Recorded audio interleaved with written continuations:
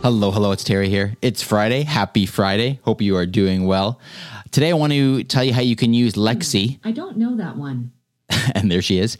Tell you how you can use Lexi to translate from one language to another. If you speak English and or French and or Spanish and or some other languages, you can use Lexi to simply translate phrases and words. And it's very simple. All you do is you simply say to Lexi, Lexi, how do you say good morning in French, for example?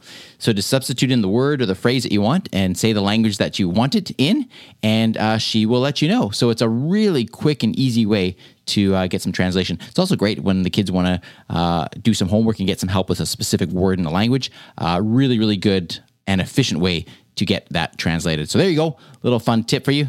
Have some fun with it. See how many different languages Lexi knows how to speak. Hope you're doing well. Talk to you tomorrow.